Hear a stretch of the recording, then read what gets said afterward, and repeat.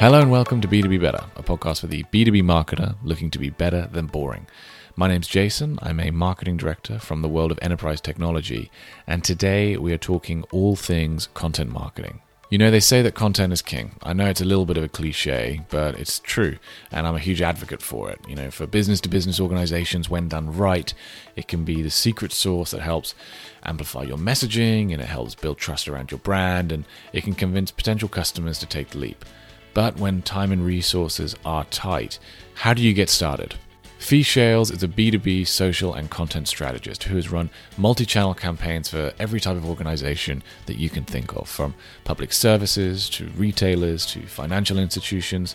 And she's also the author of the popular marketing blog Digital Drum, which offers plain-speaking articles and interviews from marketers who aren't afraid to say what they mean, and she surely isn't afraid either. We sat down to share tips on how to convince skeptical leadership teams that content marketing can be a driver of business growth when given the proper time and resources, how to build out effective and achievable content plans, and where you can find rich sources of content in unexpected places.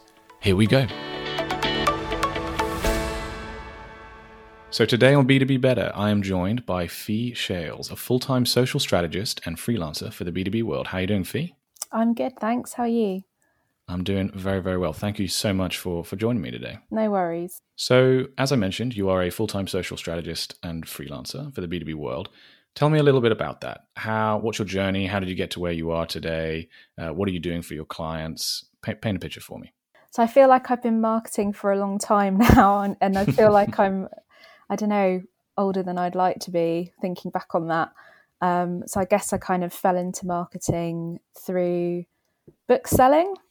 And I sort of realised that I liked some elements of account management, which lent itself to marketing. And I basically went into 2 or 3 local authority related marketing roles where I kind of started to build up my skill set before moving to a role at a financial services consultancy where I became the digital manager. So basically building up their digital marketing capability. Then I moved into working agency side, where I headed up digital at a little agency in Maidenhead for about a year. And I kind of, alongside the freelancing, I guess I kind of realised that I really liked the social media and content side best out of all of the disciplines that you can kind of choose within digital marketing. So I focused on content and social in my freelance life, and then on the full-time work side, I moved into the role I'm at now, at Together in Marlow, which is another agency, just focusing on social media. So for this episode, I'd like to get your take on building out a content plan as a solo marketer when time is precious. We've all been in this situation. It certainly sounds like you have, where you are the solo marketer in an organization. You're doing 5 different things at once. You're doing content, you're doing strategy, you're doing events, you're doing PR. And sometimes content marketing can just fall to being a kind of tick box on your checklist of things to do. We need to publish 1 blog post a week. And that's not necessarily the most effective way of employing content marketing to help you achieve your objectives. So what I really want to talk to you about today is kind of how can you maximize your effort and ensure that you're generating those results. But let's start here. For B2B businesses who have yet to take the leap into content marketing, or maybe they are doing just the bare minimum and they want to take it up a level, in your opinion, kind of what's the value in doing that? What's the value in content marketing?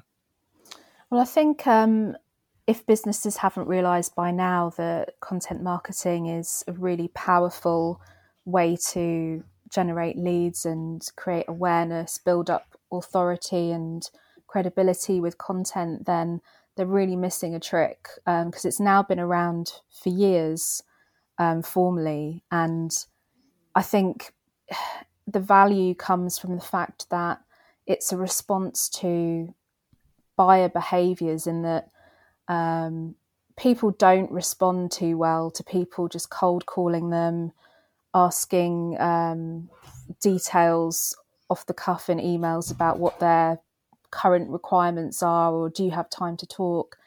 It's all about the buyer being ready to have that conversation and being nurtured through content which is relevant to them, which resonates with them and has ideally some value in it. So businesses that haven't taken that approach or not taken it up fully yet, particularly now since COVID kicked off, I think they need to pay it more attention, because it's basically become an even more important way to communicate with your existing customers even, and potential contacts, prospects. I think it's in terms of relationship building and the fact that we're having to do everything even more at a distance since February, March time. It's the role that it's playing is going to be even more important for businesses. So it basically shouldn't be ignored, particularly in 2020. Obviously, you're working with clients that probably have already made the decision to adopt a content marketing, social media approach to assist to assist them achieving their business objectives. But you must have come across situations throughout your career where either, where basically you're having to convince a senior leadership team who perhaps are a little bit on the fence about whether content marketing is going to deliver results, and I suppose deliver results quickly.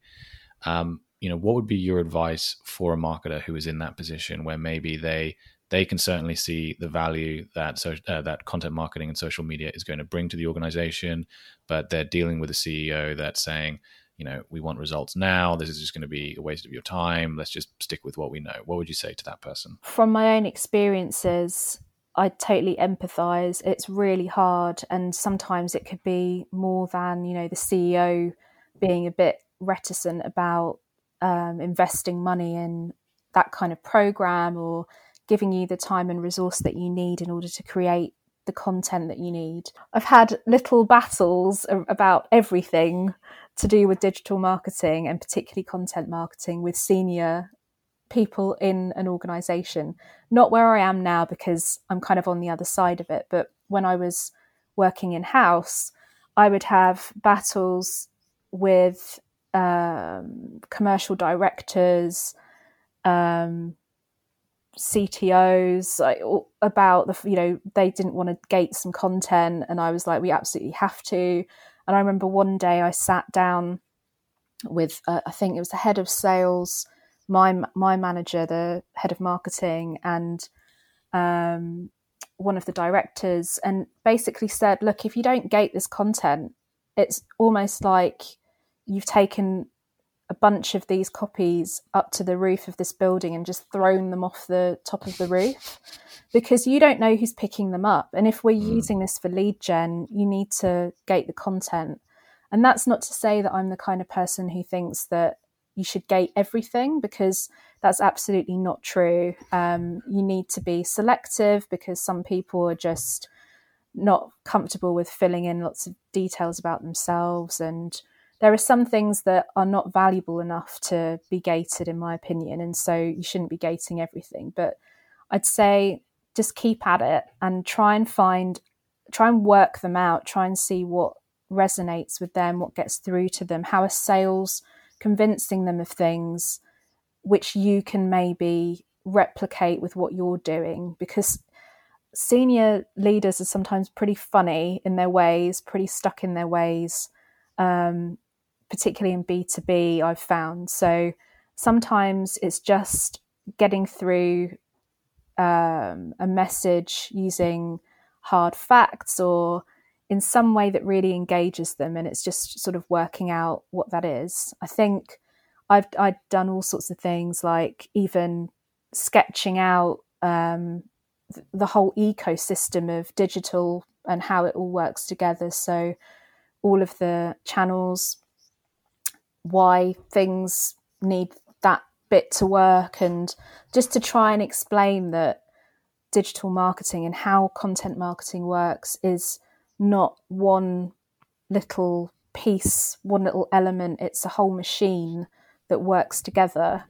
I found that worked with some people, but not all. And yeah, I think it's just about finding the right way to convince people. It's a lot easier if you're a solo marketer to have the C-suite on your side and putting their, just empowering you to get on with things than having to justify what you're doing at every turn, whether that's through approvals or even getting a concept you want to take forward approved. So yeah, that's what I would say. Hang in there. It's worth it. Just keep fighting the good fight. Yeah. One of the things that I've found fairly effective in the past, and you kind of alluded to this a moment ago, is if you can kind of build a business case with other departments across the organization, you stand a better chance when taking it to a leadership team or to a C-suite in getting it over the line, particularly in kind of smaller B2B organizations where, kind of everybody knows everyone, and maybe there's 20 to 30 people sat in a room, and it is, it can be a little bit more fluid. For instance, find the commercial lead that believes in content marketing and can see the value, and launch a micro campaign just with them. So build a piece of highly focused, highly personalized, target specific content that they can take, they can take to their prospects, and you can kind of build a micro digital campaign around, and it won't take, it's less scary for a C-suite or for a leadership because it is so small and so controlled. But actually, that will then give you, if you do it right, obviously, the data and the numbers that you were talking about a moment ago to say, well, look, this is what I could do with almost no resource and with just one partner in the organization. Imagine if we formalize this and we roll it out across the whole company. Do you know what I mean? Yeah, definitely. And I think sometimes it's just a case of, like you say, just what's the phrase, grasping the nettle and just going for something, just initiating some kind of campaign or program where you're able to control it and you can just generate some results. And I remember when I was at my old workplace, and they had loads of different systems to manage their digital marketing, and I wanted to bring in HubSpot, and there was such kind of fear around bringing in this one platform does it all kind of system. I ended up going round to the head of IT, the head of sales, and getting their buy-in and getting their written buy-in, so that when I took it to, I can't remember the title of the chap now, but he had to ultimately approve the procurement of this platform, and then it just sort of sailed through because I already had, I think particularly if you're in marketing, you come across a lot of politics that don't really favour you, and so you have to take the time and effort, which isn't really convenient for you if you're a solo marketer, to get people on board, get people engaged, and get their support so that you can take something through.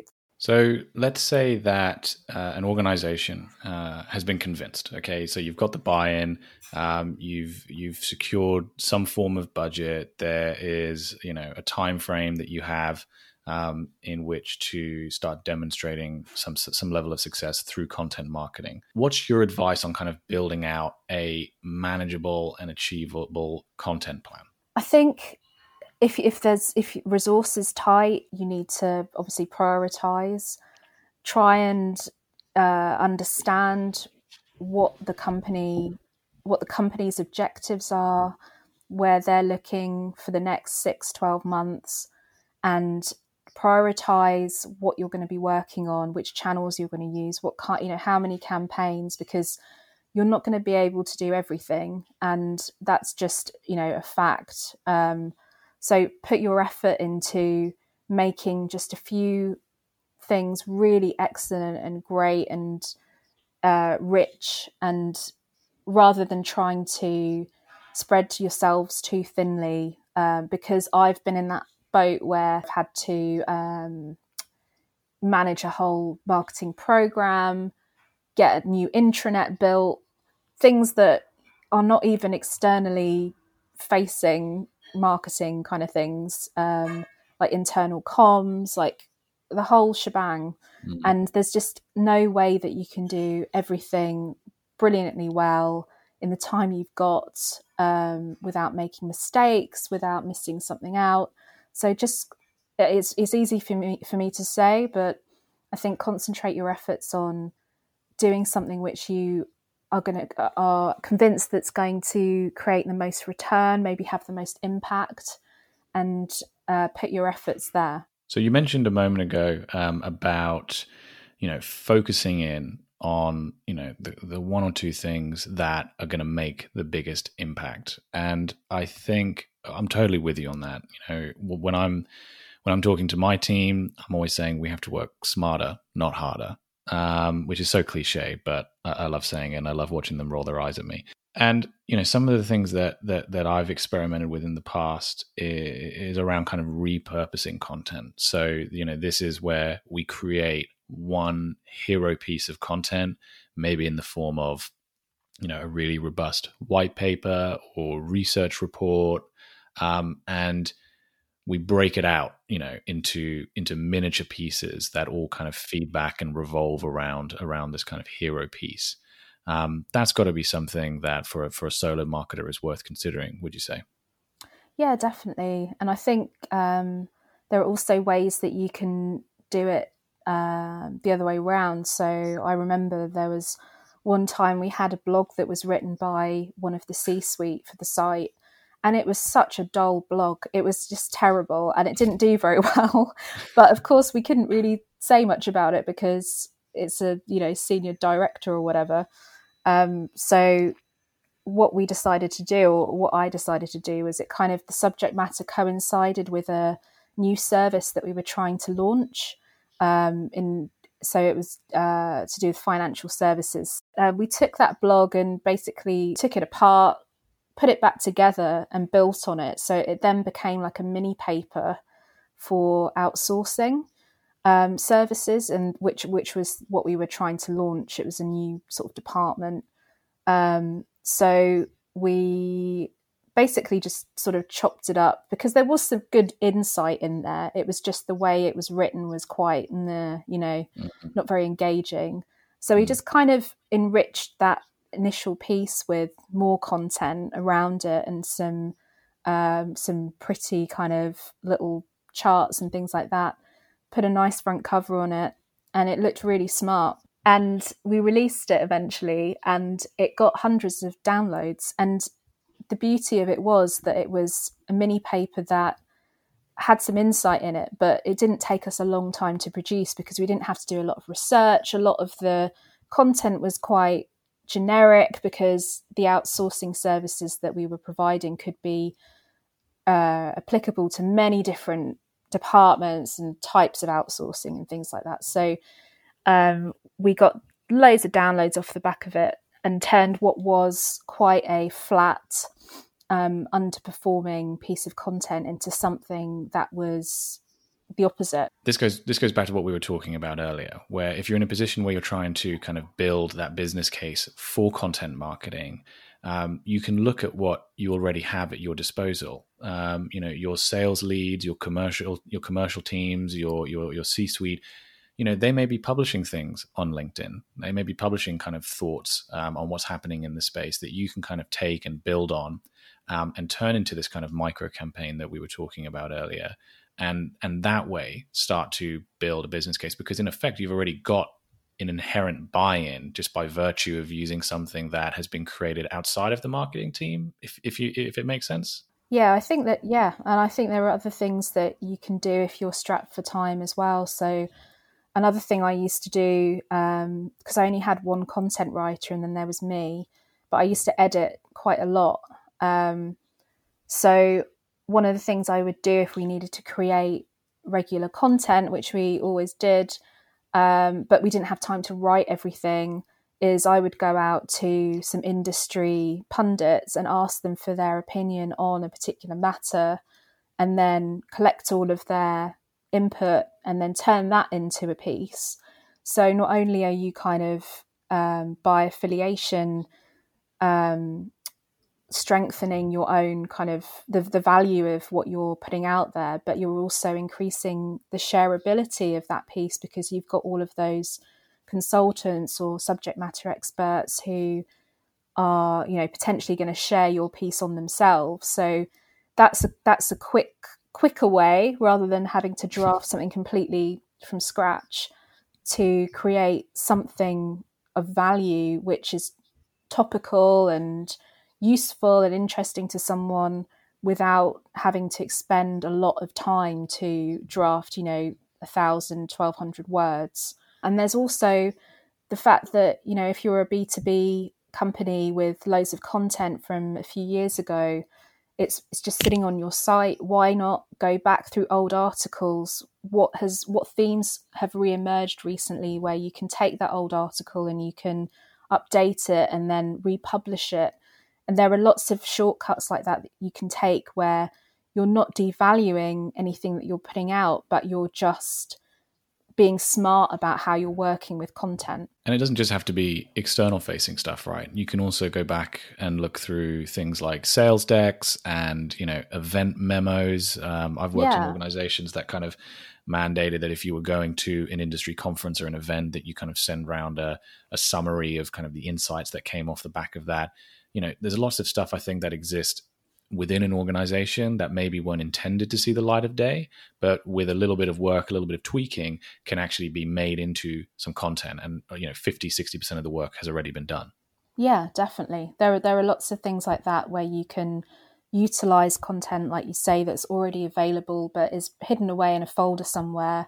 And how can you kind of spin that so that it's relevant and meaningful to your target audience? So we've all been in the situation where an email pops into our inbox from someone from the leadership team or someone else from the organization with a link to a news article that says, we should write a blog post about this. God, yes. you know, and I've always kind of approached kind of commenting on industry news when you're strapped for resource as something that should be avoided apart from in exceptional cases, because I think you can kind of spend a lot of time writing about, oh, you know, such and such has happened in the industry and here's our opinion on it. And then that just becomes such a time suck, and the content itself, the value of it, you know, diminishes very, very quickly. Yeah. But I'm keen to get your thoughts on that. You know, where do you think lies the most value? Is it in kind of reactive, time-sensitive content, or should kind of solo marketers instead be considering perhaps more the kind of proactive evergreen stuff? I think it has to be a mix of all of those. But saying that, things like what you mentioned with receiving, you know, the classic email where someone's like, oh, why haven't we covered this yet? Here's a link to this big news story or big piece of regulatory development news or whatever. And what I used to do when things like that came up, because like you say, it's really difficult to dedicate a lot of time to just on an ad hoc basis picking up those things and turning them around into pieces, is I would talk to one or two of the SMEs that would be relevant to, and if they didn't have time to kind of quickly, you know, jot like a mini blog down, then we could get them to use the link to the news story on their social and put a comment on it. Because like you say, sometimes these stories, they're so like the value of them will diminish really quickly because it's only relevant for that week. So I think being reactive in that way can save you a lot of time. I'd like to think it's better these days, and that people that are non-marketers in your company are more au fait with social and sharing and so on. But I know when I was in that position, I used to plug in, with their permission, of course, a load of the C-suite and SME accounts into HubSpot. And then I would like draft the posts for them and share it for them. So I was like, you know, the puppet master on social, kind of And they didn't mind at all because they just were not interested in it, or they didn't have time to do it themselves. But, we got the odd lead out of that. We got the odd inquiry where someone had seen one of the senior subject matter experts commenting on a news story and thinking, oh, they can help me with my problem in my business. So I think there are other things you can do that are not about creating reams of content that allow you to deal with incoming requests like that from your senior colleagues. I think it also comes down to the importance in having a content calendar, right? Because, I come from the tech space, and there are these kind of marquee news events that happen every year, right? Whether it's kind of like a quarterly earnings report or it's like a developer conference. And, these events make a big splash in our space. And we know that it would make sense for us to have an opinion on it. So we can prepare, knowing, because they're fixed in the calendar, we can prepare in advance to address that through our content marketing. But unless you've got a content calendar, a formal content calendar, rather than just some kind of like post-it notes stuck around your desk, where these are marked in, these things can be missed, would you say? Yeah, I think you're right in that there are definitely, things that will happen each year, or updates to market regulations or industry developments that you can expect each year, big events, that kind of thing, which you can definitely plan ahead for. I think content calendars, whilst I'm not against them, from my own experience, I've learned not to rely on them wholly, because things can change and new things can get thrown in. Some things become irrelevant or get superseded by other topics, or, by the time you get round to them on the plan. So I think there's absolutely no harm in planning ahead in that way, but obviously be prepared for the fact that it's still a working document. It's still quite fluid. So it needs to be, don't be disappointed if a third or half of the things that you've planned in don't actually happen on time or at all. Yeah, no, I'm with you on that. I feel like with any plan, it's useful to have one, but be prepared to adapt and to change based on what's happening in your space. And I mean, this year has been like absolute proof of that, right? Everyone had plans of how they were going to tackle 2020, and then COVID struck, and it was literally a case of let's rip it all up and figure out how we're gonna deal with this. So I think it's about being flexible, right? Yeah, absolutely, and just being prepared to be flexible. Not getting you just have to get on with it and deal with it, and it's all hands on deck if things have to change. Make sure that you're running your content plan by the people that know most about those topics in your organization, because they're the ones that are going to be able to help you make refinements to it, rather than you finding out the week before you're meant to start drafting that piece that, oh, something's changed and now we should focus on this. So I'd keep your content plan visible, or at least share it with those key people in your organization on a weekly or monthly basis, just to check in with them in case something needs to be refined. You've spoken a little bit about this. We've spoken a little bit about this throughout this chat, but I want to pick your brains on how you can involve the wider organization in supporting your content creation efforts, because particularly when you are a solo marketer, trying to do everything on your own is nigh on impossible. And as we've spoken about, sales teams, leadership teams are great sources of information. But can you walk me through a time where you were able to kind of involve other departments around a kind of content project, a content campaign? Yeah, I'd say it was like a long running program, really.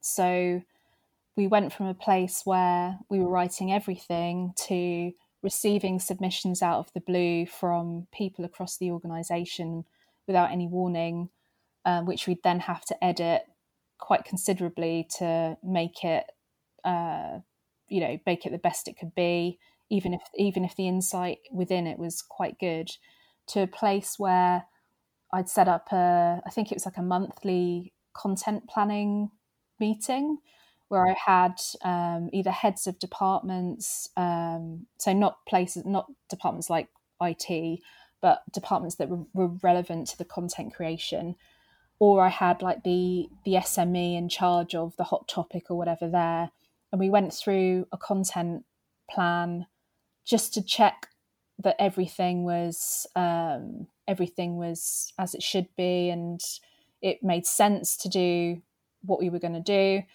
And then we would sort of within the group, we would kind of decide, have they got time to draft it? Do they want to send us some bullet points? Should we try and research it and draft it ourselves? Can you just give us a few links, where we can go for those, the researching part?